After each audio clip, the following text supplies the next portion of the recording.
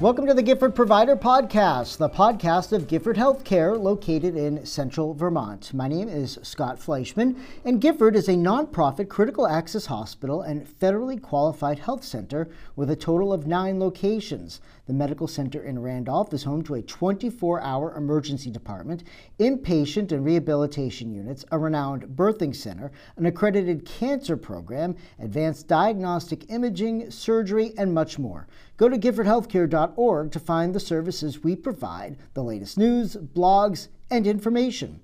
Our guest this month is General Surgeon Dr. Alexander Sokolovsky. Dr. Sokolovsky joined Gifford earlier this summer along with his wife, Dr. Dawn Holman, also a general surgeon. Dr. Sokolovsky is going to be discussing colorectal cancer, the new guidelines for screening, the screening process, and how to reduce your risk for colorectal cancer. And before we get into our conversation, if you're watching us on YouTube, don't forget to click the subscribe button, like this video, tap the notification bell. That way you'll always know when we have new content for you to watch. And on our YouTube page, we have other podcasts, important information from our medical team, testimonials from our patients, as well as our employees. And you can now listen to the Gifford Provider Podcast in your car or while just going for a walk. We are on Spotify, Google, and Apple Podcasts. Just do a search for the Gifford Provider Podcast. Follow the podcast and share it with your friends. Dr. Sokolovsky, thanks again for joining us this month. A very, very important topic. Of the cancers that affect both men and women, colorectal cancer is the second leading cancer killer in the U.S. And obviously with these new guidelines out, this is something that's very important people need to be aware of. Absolutely. I think the colorectal cancer is more dangerous in a way that it is very difficult to detect without actually visualizing it firsthand. So in other words, there are very few symptoms that could warn a person that they may be developing this type of cancer since it lives inside the body. And so the prevention and screening becomes extremely important, starting at a fairly young age, now down to 45 years of age. And we'll talk about why that changed to 45 in just a bit. But first, before we really get into this, let's dive into your background, your history a little bit. I know I have one of the best jobs here at Gifford because any of the new providers come through my office, and I get to do a kind of a pre-screening interview and find out people's history and how they ended up at Gifford. And your story is so unique. Tell us why you decided to get into general surgery, your background. I mean, you've been all over. To say you've been all over the world is an understatement because obviously growing up in Russia. So tell us a little bit about that. Well, I immigrated to the United States when I was fairly young, at 18 years of age, and right after high school. And so all my education post-high school was done here in the States. I went to college in St. Louis, Missouri, and medical school in Chicago, and did my residency back in St. Louis, and have had medical practices, surgical practices since then in 4 different areas of the country.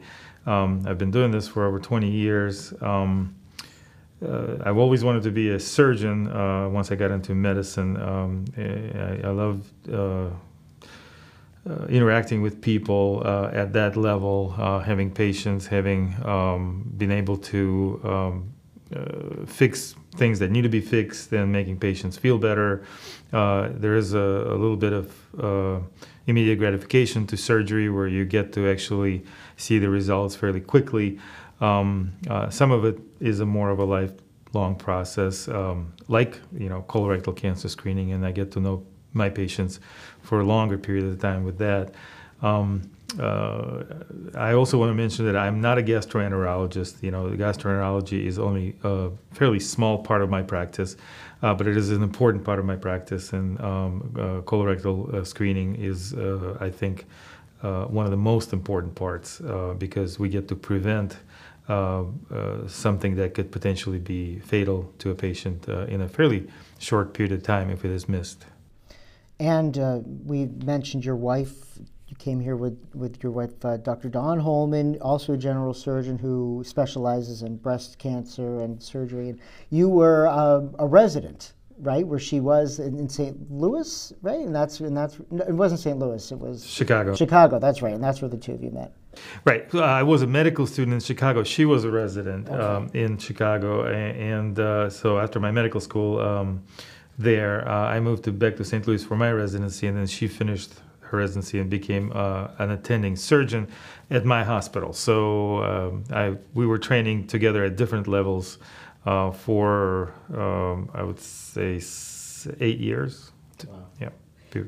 And you've been here at Gifford now a few months, right? Since April. Since April. So what's the experience been like here so far? It's a great community. We love the town. The hospital is wonderful. The one thing I think that stands out about this particular hospital and this community is that it seems that at every level, from nursing to physicians to administration, the number one priority is patient care. So everything's about the patient. Everything is about making sure that the patient gets taken care of at all levels. There's essentially no politics. There's no very minimal disagreement. Basically, everything's geared toward patient care, and this is very refreshing. It's very difficult to find nowadays with a more corporate approach to medicine in most other places where the patient care is still number one priority. And if you're looking for more information, WCAX, the CBS affiliate here in Vermont, did a great story on Dr. Sokolowski and Dr. Holman, so you can check that out. You can see more also on our social media pages, our Facebook page. Just look for Gifford Healthcare, and on our Instagram page as well, Gifford Healthcare or Gifford Medical Center. And just a great story, and we're just so happy and lucky to have the two of you here. You're so versatile. General surgery is something that we've lacked here at Gifford for a while now, and I've been able to sit in on a couple of procedures, and it's just been really, really cool. And one of the procedures I got to sit in on was a colonoscopy. I got to see that procedure being done. And again, it's when you're talking about screening, colorectal cancer it's the number one way to prevent it. It's screening. First, before we go into that, what can you tell us what colorectal cancer is? What why do we see it? What are maybe some of the risk factors? Well, colorectal cancer is very similar to other types of cancer that we may have in our body. As I mentioned earlier, the difficult part about colorectal cancer is it's difficult to catch early unless you look for it proactively. Unfortunately, the symptoms of the disease don't occur until it is well developed, and it frequently is at a later stage where it's much more difficult to cure. The cancer develops from a benign process, from a benign polyp inside the colon. This is not unlike, if you can imagine having a small mole on your skin that could be there for many, many, many, many years and can be benign for many years. And then all of a sudden it starts changing after exposure to sunlight, etc., and can become cancerous on your skin. It's a very similar process inside the colon. Unfortunately, inside the colon, we can't see it readily. So once the polyp, a benign polyp that could be present for a few years, becomes malignant and grows larger, it is very difficult to detect unless you go looking. And so once the cancer grows large enough, it can cause some bleeding, it can cause obstruction, it can cause perforation of the colon, and obviously it can spread to other organs, and that becomes eventually fatal if it's not treated. Again, prevention and detection and diagnosis is number one priority. 9 out of every 10 people whose colorectal cancers are found early and treated appropriately are still alive 5 years later. So it's very important. It's just one of those, like you said, it's something that you have to stay on top of early. Right. Yeah. If you think about, instead of thinking about treating cancer, if you think about preventing cancer, in other words, if we go in and do a colonoscopy in somebody who's 50 years of age, or now 45 years of age, which is recommended, and we remove a few, 1, 2, or 3 or more benign non-cancerous polyps, which could have slowly grown into cancer had we not removed them earlier, we're thereby preventing the cancer from developing in the first place. And then at the regular intervals, depending on what type of polyps they are, 5 years or 10 years, et cetera, we go back and remove more and more benign polyps. Those are the ones who would have become cancer if we didn't remove them. So we are practically preventing the cancer from happening in the first place, and that is the number one goal. And that is extremely effective, very logical, and makes perfect sense to everybody. Unfortunately, in our society, the colonoscopy part of the procedure is stigmatized somewhat, and we need to destigmatize it and try to fight against that, because the good that it does is so far outweighs the inconvenience or discomfort that associated with sometimes with this procedure, which is minimal nowadays because everybody goes to sleep for it. There's no pain involved, etc. Sprain an ankle or twist a knee? Don't waste time waiting in the emergency room. Gifford healthcare provider Kate Clemente is seeing same-day orthopedic appointments at Gifford's Sharon Health Center. My participation in sports throughout my lifetime has given me a great appreciation for the myriad of injuries that athletes can suffer from. Contact Gifford's Sharon Health Center, 802-763-8000, 802-763-8000. GiffordHealthcare.org, caring for you for life. Do you think that's part of it, the stigma, the reason just people are just freaked out when they think about the procedure, and that's really just gets in their head and they just...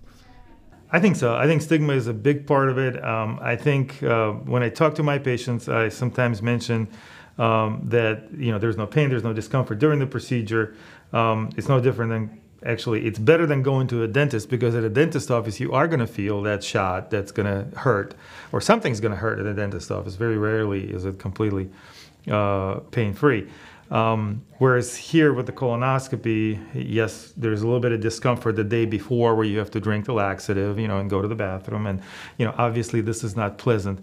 But that's really the extent of the unpleasantness the day before. The procedure itself is done under sedation, so there's absolutely no discomfort of any kind. There's no pain. It takes about 30 minutes, and, the only things that the patient remember is saying good night and going to sleep, and then waking up in the recovery room saying, is it over yet? And of course it is over, and there's no discomfort. So once we get that propagated to enough folks and it's understood properly, I think the procedure will be destigmatized. It may take a little while. Why did the age get reduced from 50 to 45? That is because we have been seeing more and more precancerous polyps as well as malignant tumors developing in a younger population. There is a little bit of difference with race as well. So we were seeing, the age 45 screening was in African American populations earlier than in the Caucasian population, but still, we're seeing that trend. Whether that trend is because we're screening more folks and finding it better than we did before, or whether that trend is because of the dietary preferences of our society, our Western society, or genetic trends. It's hard to tell, but we are seeing that trend. Therefore, the American Cancer Society had recently changed the recommendation to 45 years for the first screening colonoscopy from 50 years. We're still lagging a little bit behind with the insurance coverage. Not all the insurance companies are on board with that, but I think it's moving in that direction. And it's one of those things where family history is very important, right? Family history is number one importance, because this disease is very much related to genetic changes. Its environmental impact is minimal or not as well studied. So when folks ask me, what did I do to make this happen? Why do I have these polyps, or why do I have this cancer? I lead a healthy lifestyle. I eat healthy. I don't smoke. I don't drink. So much of this condition is genetic that you can do everything right and you can still develop precancerous polyps. And if you don't remove them in time, they could still turn into cancerous tumors and cause obviously a more advanced disease. Having said that, there are risk factors that are make the disease more likely to occur. Smoking, for example, has been shown to increase all kinds of cancer risk. Different types of cancers, not necessarily colon cancer, but colon cancer is one of it. And that's probably the one and only largest risk factor is the smoking. Alcohol to a certain degree as well, but that's kind of been less studied, less proven. And other than that, it's all genetic. It's all family history, colon polyps or colon cancer, and whether or not that this particular patient has this particular gene that can cause, that can initiate the growth of that particular polyp. And inflammatory bowel diseases, right, like Crohn's, that can also... Absolutely. That's another very... well-studied and proven aspect of increased cancer risk is any kind of, there's two inflammatory bowel diseases, Crohn's disease and ulcerative colitis, and both of those show increased risk in colorectal cancer. So what's the difference between somebody who may not have any of that, family history, they don't smoke, they don't, they're active, they don't have that, like I said, family history, they don't have bowel disease like Crohn's. What's the difference for those folks getting their screenings and how often they get the screenings compared to someone who has a little bit more of those risk factors? If a patient doesn't have any family history of colorectal cancer or colorectal polyps, I think whether they smoke or not does not factor into this. It's mostly family history of colorectal cancer, colorectal polyps. If they're 45 years of age or 50 years of age, depending on who you believe at this particular time, they should have their first screening colonoscopy done at that age. And then after that, if no polyps are found, they can have their next screening colonoscopy done in 10 years. So it's every 10 years if there are no risk factors involved. If a patient has family history of colorectal cancer, especially first-degree relatives, mother, father, sister, brother, children, then they should have their screening colonoscopy done every 5 years. If the patient has polyps found on their first screening colonoscopy, and they're considered precancerous polyps, adenomatous polyps. There are multiple types of polyps, but we'll just simplify that for just adenomatous polyps. Then the gastroenterologist or the surgeon may recommend that they would have their next colonoscopy done sooner than that, maybe in 3 years, maybe in 2 years, or in 1 year, depending on what type of polyp it is and how worried that particular practitioner is about maybe returning of the polyp, or that maybe some smaller polyps were missed because they're hard to see because they're so tiny. And so they want to bring the patient back within a year or 2 or 3 and make sure that nothing else is there still or again. When you talk about the time frames for someone who doesn't have any risk factors, 10 years to even just to what you were just talking about, where it's maybe 1 or 2 years, for what we're talking about here, that's a pretty good time gap. I mean, it's not like you're being asked to come in every couple of weeks or once a month to have a procedure like this done. So I guess it's just going back to your talk about the stigma of it all. I mean, it's not like this is something you're being asked to do routinely. And so there's, when so much of your health is on the line for something like this, it just makes it that much more important, especially when you consider that, again, it's, if there are no factors, it's once every 10 years. I agree. I think it's very non-invasive procedure to begin with, and also it is fairly infrequently. So, and I always go back to the dental comparison. I don't know why, but I guess it's one of my pet peeves. I moved to a different part of the country recently, and I had a new dentist, and And they insisted that I have the cleaning every 6 months. I've always done a cleaning once a year, but they insisted it was every 6 months. And I can't tell that, with all honesty, that the cleaning is painless, to me anyway. So here I am going every 6 months for a painful procedure that lasts about half an hour, as compared to a procedure. And I guess I should also say that if I didn't clean my teeth every 6 months, I wouldn't develop cancer, and I wouldn't potentially have to deal with saving my life. Whereas you have a procedure that's preventing cancer that's done every 10 years or every 5 years, depending on the family history, and it's painless, and the benefit is so much greater than any kind of discomfort or inconvenience that can be caused by it. So to me, honestly, that's I guess for no better word, is a no-brainer. The benefit you get from it is great. In the dentist chair, you can't fall asleep. It's too painful. As much as you try to fall asleep, you just can't. Here, you can, you put out, and you wake up and everything's done. So, you talked about tobacco being a big factor. What about obesity? Staying active, being on a good diet, all things you can control can help? There are multiple factors that have been looked at and studied, some peripherally, I guess.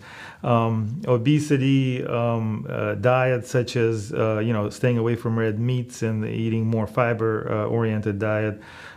Use of vitamins, vitamin A, vitamin E, vitamin B, vitamin D. All that has been looked at. Even aspirin, we looked at taking a baby aspirin every day. Does that decrease the chance of developing cancer? Along with some other medications, such as, arthritis type medications.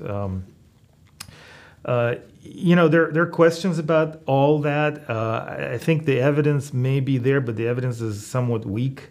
So, as physicians, we used to make recommendations based on as strong of evidence as we can possibly find, and the studies have been reproduced that have been reproduced and that have been appropriately vetted. So yes, a healthy lifestyle is always a good thing, but having said that, from my personal experience, I can tell you that there's plenty of folks out there who lead a very, very healthy lifestyle, and for some reason choose not to have the screening done. And unfortunately, I've seen way too many of those folks that come to me in their 60s or sometimes even 70s for their first colonoscopy, because now they have symptoms and they end up with terrible colorectal cancer disease.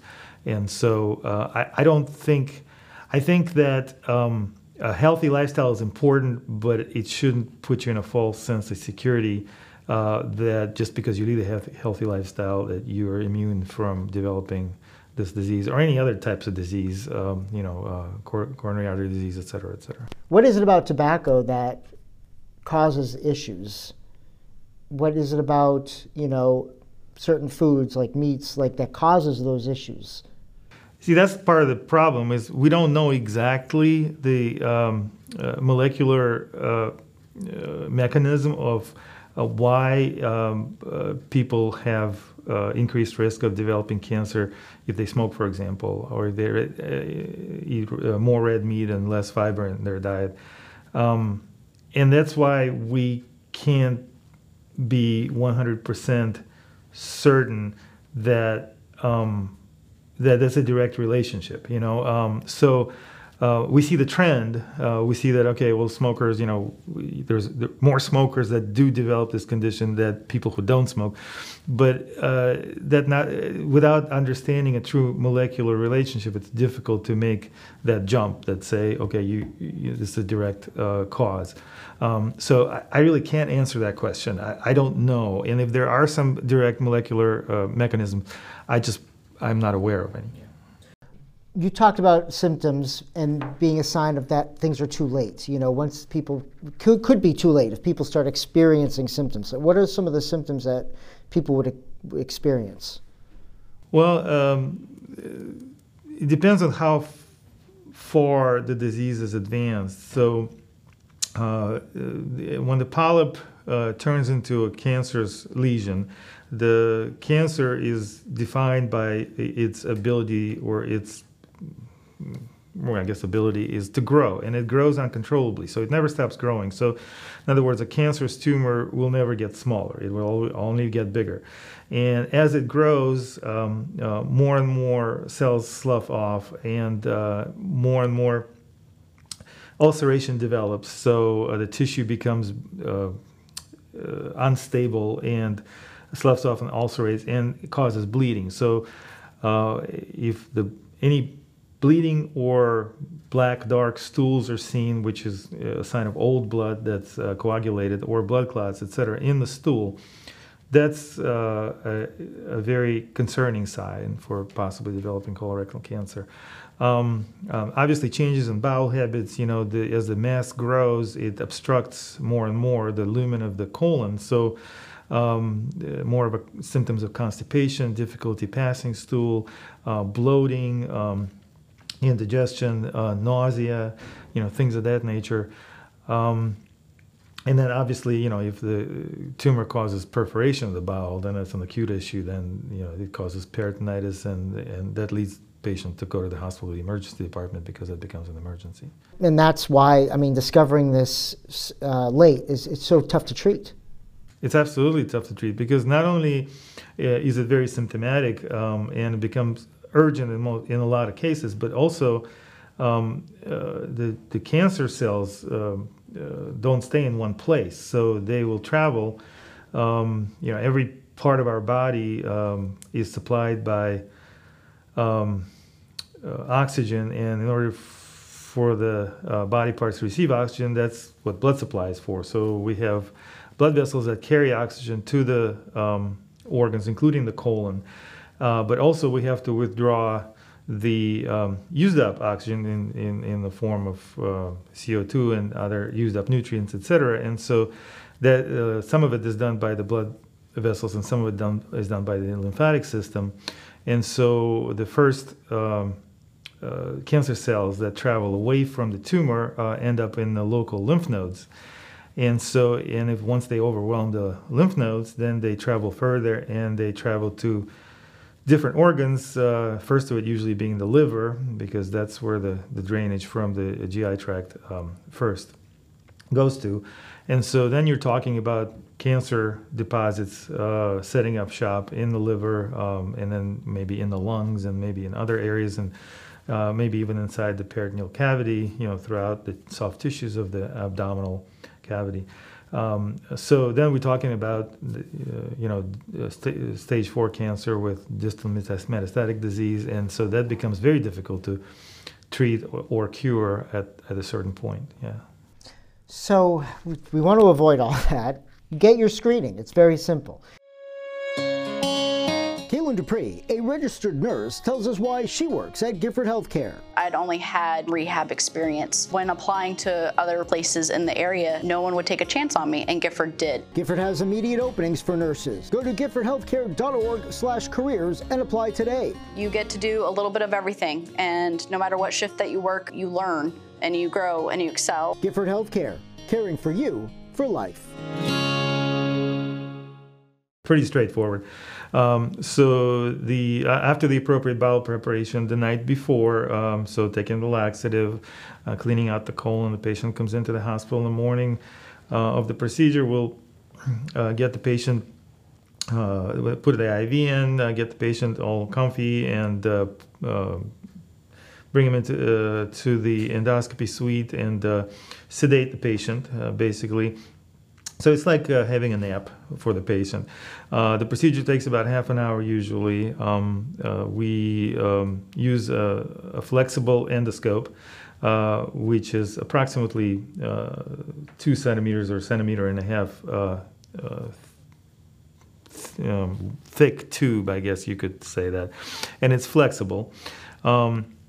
It's about 6 feet long, and so we can advance it all the way to the very high part of the colon, where the colon is actually joining with the small intestine, and that way we can examine the entire colon from the top all the way to the bottom where the rectum is. And then so we will inflate the colon with gas. We at this facility and many other facilities nowadays, we use CO2, carbon dioxide, because it absorbs much faster than regular air and causes a lot less or pretty much none of the cramping and gassiness after the procedure. And so we inflate the colon with air so we can see and we can actually directly visualize the wall of the colon throughout the entire colon. Frequently, we will also go through the what's called an ileocecal valve and actually get into the small intestine as well and visualize the distal part of the small intestine also, just to make sure there's no polyps there, no abnormalities, and definitely visualize the entire colon. If we see any kind of growths or polyps, we remove them right there and then. We have small tools to do that, little forceps and little snares, etc. We use cautery frequently to cauterize the area of the polyp that we remove so there's no bleeding afterwards. And if we see something that's larger, a larger tumor, a larger mass, we take biopsies for appropriate diagnosis. We will mark the area, we'll inject some dye so that in case we do have to go to surgery, we know exactly where that tumor is located so we can remove it with the least possible amount of surgery necessary. And that's pretty much it. Then we wake up the patient up and give them something to eat and something to drink, and they're on their way home within about half an hour, 45 minutes after the procedure is complete. And it's safe. It's very safe. There are risks. Any procedure carries risks. I always tell my patients there are two risks that I talk to them about. One is bleeding. If we're taking polyps or taking biopsies, those little areas can bleed a little bit. That's why we cauterize. But usually it's self-contained bleeding and stops on its own pretty quickly. Every once in a while there is delayed bleeding from an area where we take a polyp out. Very rarely is it clinically significant. In other words, we very rarely have to give a patient a blood transfusion or have them admitted to the hospital or anything like that. And then even a more rare complication, but obviously a more serious complication, is a perforation of the bowel. So anytime we put any type of instrument inside of the intestine or any part of the intestine, colon being part of it, there is always a risk that bowel can get perforated or ruptured by that instrument. This is extremely rare occurrences. I think in my career of 20 years, I've done many thousand of these procedures, and I have had 2 bowel perforations from them. So yes, it does happen. It is extremely rare, and we really careful to avoid those. So if you see something that's alarming to you, a polyp, or you will remove it during this procedure. What if there's something there that is a red flag, something that what's the procedure then, and how quickly is the turnaround time for somebody to find out exactly what's going on? Once we remove the polyp, we'll send it off to a pathology department and have our very good pathologists section it in small pieces and put it on a microscope and examine it, and then they will tell us what type of polyp it is, how much of a malignant potential it has, if any. And that's within about a week we get that result, and I usually see my patient in follow-up 7 to 10 days after the procedure and give them the results and then tell them when their next colonoscopy should be. So there are people out there that are still, maybe they hear this conversation, but they're still a little skittish, undecided, and they say, well, I don't need to do that. I can just take an at-home test and go from there. And so there's a lot of debate about at-home tests. I know we've talked about it before. Your thoughts on at-home tests and if they're really reliable? Well, there are several at-home tests. We used to, for a long time, rely on just detecting blood in the stool. And it's a good test to try to detect microscopic blood in the stool. Unfortunately, it does not detect any precancerous polyps. It detects either cancer that's already so large that it's already bleeding, or it pretty much just can catch bleeding hemorrhoids, which have nothing to do with cancer. So it's a test that doesn't have very good sensitivity or specificity for colorectal cancer specifically. In the past few years, we've had a couple of different additional tests, the FIT test, FIT. It's an immunoglobulin test. Or we have a Cologuard, which I'm sure a lot of folks have seen on commercials on TV. Very cute commercial. And Cologuard is a good test. It does detect certain DNA patterns from the colorectal cancer. So it's more than just a blood test. However, even though it's fairly good in detecting developed colorectal cancer, it has 92% effectiveness in catching colorectal cancer, which means it has 8% chance of missing colorectal cancer. So I always, as a physician who does this for a living, I always look at that side of it, not the 92% side of it. But in any case, it does have 92% chance of detecting cancer. Unfortunately, the literature that was used to approve this medication also states that it detects between 42 and 50% of polyps that are greater than 1 centimeter, which means about a half an inch. So most of the precancerous polyps we remove are in a range of 2 to 5 millimeters, so half a centimeter.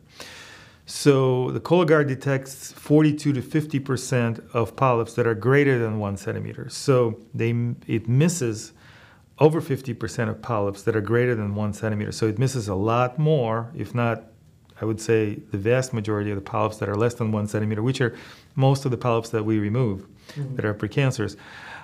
So in my mind, Cologuard is useful, but I don't think it's as useful for prevention of the cancer as it is for detection of the cancer. So, and I think that is the main thought difference that I have with some of the patients that I see and some of the providers that I talk to, is that I don't think there's that full comprehension of detection versus prevention. It's good to be able to detect the cancer early, but it's better, in my mind, to prevent the cancer from happening in the first place. And I don't think that Cologuard does that. And I think the Cologuard folks understand that, and that's why they publish this research openly, and you can see it, in their own literature. So we have to be careful. I think Cologuard has excellent potential for folks who either absolutely will not do a colonoscopy, they refuse to do it, and they don't want to do it, they're not going to do it. Then absolutely it's better than nothing. It is definitely better to have that done. Or for the folks who cannot have a colonoscopy, they're medically not cleared for a colonoscopy. They're so ill with other things that they cannot withstand the procedure. Absolutely, for that purpose, they should have a Cologuard test. But for a person who is healthy and who can undergo a colonoscopy safely, a colonoscopy is still the gold standard by a long stretch. You talked about having, over your 20 years, seeing patients and having the colonoscopy done when it is too late. Tell us, do you have any stories of the reverse? Somebody coming in and you catching something that could have turned out to be pretty bad? Oh, I have very many stories of that. As I said, a few years in practice, I've done many colonoscopies on folks who are 50 or who are in their late 40s. That's their first screening colonoscopy with absolutely no symptoms. And we detect colorectal cancer. The majority of those folks, it's a very early stage. So stage 1, so once we do the operation and remove that part of the colon with the cancer and determine that there is no spread further than the colon, then a lot of those folks don't even need chemotherapy or any other type of adjuvant treatment afterwards. And it runs a gamut. I've seen, had patients have taken care of patients who I do their colonoscopy and they're in their mid-50s or early 60s and find the cancer, and it is a stage 2 or stage 3 and it doesn't need to have chemotherapy done. But most of those folks are cured afterwards. As long as it's not a very advanced stage 4 disease, most of those folks can be cured, and therefore the earlier the colonoscopy is done. And I would go as far as to say one colonoscopy at 50 and no more colonoscopies afterward, given that nothing is found at 50, is better than no colonoscopy at all. So even if you're not going to do a colonoscopy every 10 years afterwards, still go and get your first colonoscopy done for first initial screening to make sure that there's nothing precancerous in there, at least for your peace of mind, for your doctor's peace of mind. And then you make that further decision later in life. But it's very important to have that first one done. And now that the recommended age is now 45, just if you get it done on your, right around that time, you put it and nothing's found, now you don't have to worry about it for a long time before you have to think about it again, and you just kind of get it out of the way. And it's, again, when you think about this particular type of cancer and how it's something that when you start to get the symptoms, it might be too late. I mean, this is just one of those few things that screening is really the only way to treat it and get rid of it early. Absolutely, absolutely. Yeah, you definitely do not want to wait for symptoms on colorectal cancer. Colorectal cancer, or pretty much any type of internal cancer, is not like, I have shortness of breath, I got to go check my heart. I've got, my something hurts, I've got to go check it out and see if there's something wrong with it. Colorectal cancer will not give you that warning. Just like any other, breast cancer will not give you that warning unless you actively look for it. Esophageal cancer, pancreatic cancer, none of this will give you that warning. Fortunately, with breast cancer and colorectal cancer, we have ways of detecting it early. Some of the others, like pancreatic and esophageal, or lung cancer even, there's no way we don't have a developed system of prevention and screening for those cancers.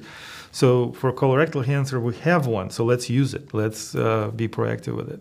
Well, Dr. Sokolovsky, you've given us really great information here. And hopefully, if this has just encouraged one person to convince them to go get their colonoscopy, I think we've done our job here today. And so it's really very fascinating. I mean, it certainly was fascinating to sit in on a colonoscopy and see the procedure done. And, for people that might have those fears or, hopefully we can put a little bit of those to rest. Sounds great. It's my pleasure taking part in this. I appreciate the opportunity. And I hope that the community understands that we're there for them. We're here to make sure that they're healthy and that nothing bad happens to them. And that's really the only reason we're here. For more information on the general surgery department here at Gifford, you can call 802-728-2430. Again, 728-2430. We were talking about colonoscopies, colorectal cancer screenings, but the Gifford General Surgery team of Dr. Sokolovsky and Dr. Holman do a wide variety of procedures, and you can check out all of those procedures on our website, giffordhealthcare.org. Click on services, look for general surgery, and you'll see their lovely photos on the website, and then it'll give you a little bit more background information on what they do. And that's going to do it here for the Gifford Provider Podcast. Again, thank you for joining us, whether it's on YouTube, on Apple Podcasts, Google Podcasts, Spotify. We do appreciate it. And leave a comment or share with your friends. Subscribe, download. We really do appreciate it. And until next time, this is Scott Fleischman for Gifford Healthcare. We'll see you next time on the Gifford Provider Podcast.